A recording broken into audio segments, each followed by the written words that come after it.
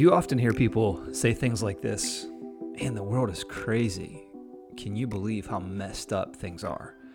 I'm sure you have, and I'm sure that you've probably even said things along those lines before.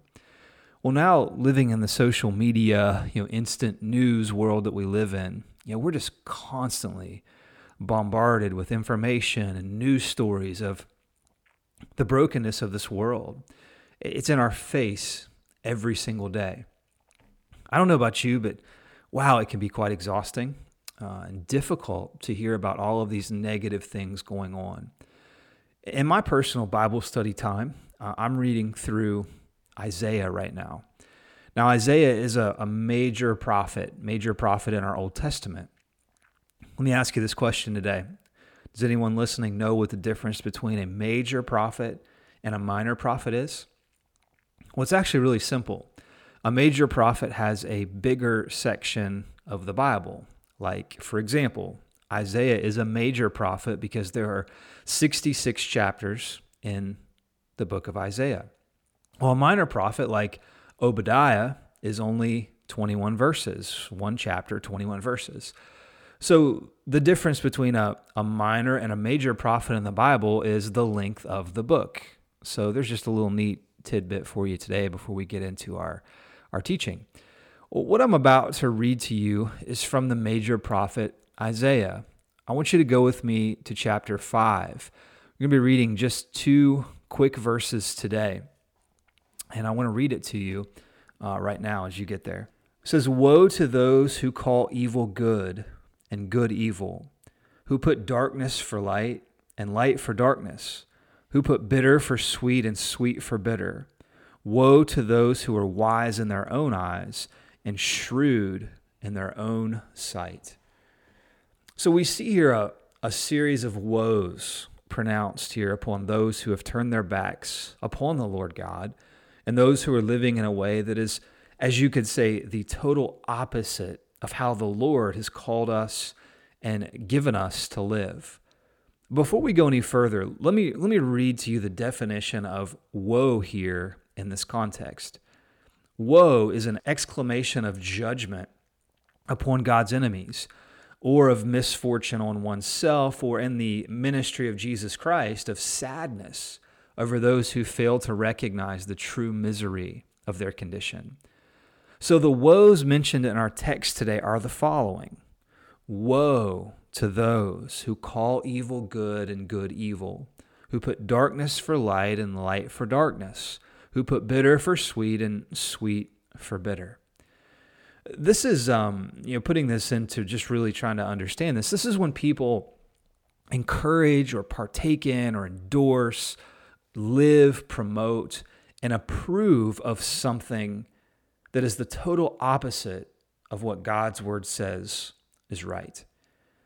I did a quick Google search preparing this podcast, and a quick search will tell you that millions and millions of babies have been aborted since 1970. That is a sickening and heartbreaking reality of our culture, and our world says that that's okay. They're calling evil good.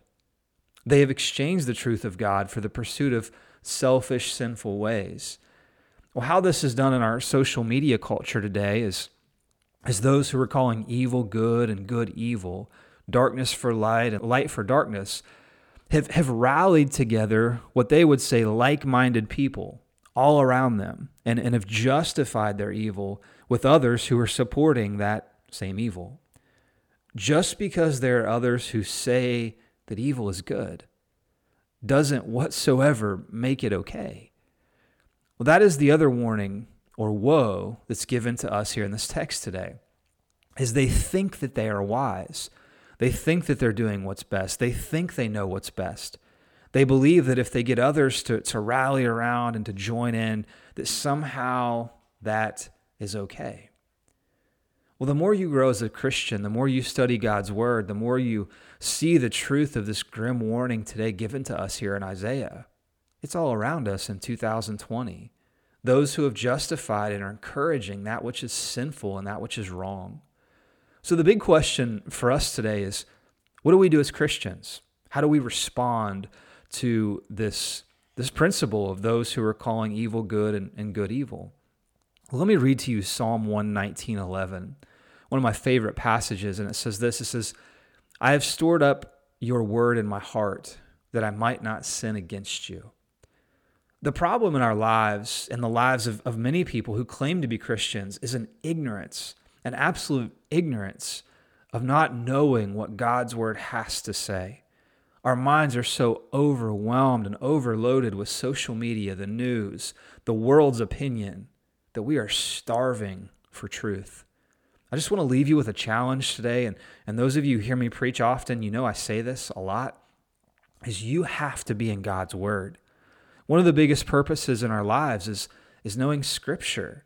One of the biggest purposes in our lives in knowing Scripture is what Psalm 119:11 just told us, is so that we will know what truth is, so that you and I can navigate through the lies of this world and not be swayed, not be deceived, but yet be grounded in the truth and to know what the Lord God says and what He speaks, so that we can stand as Christians upon the truth and the authority of Scripture and Scripture alone.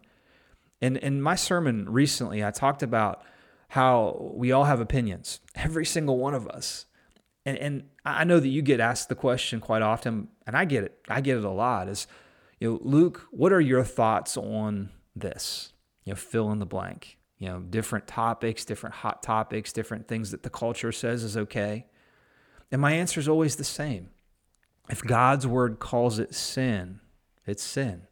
From idolatry to lust, from greed to homosexuality, if God's word calls it sin, that's exactly what it is. It's sin. I want to encourage you, starting today, to find the time daily to store up, to deposit, to fill your heart and your mind with Scripture. Let's close today with this quote from John Calvin. He said it this way: when the Bible speaks, God speaks.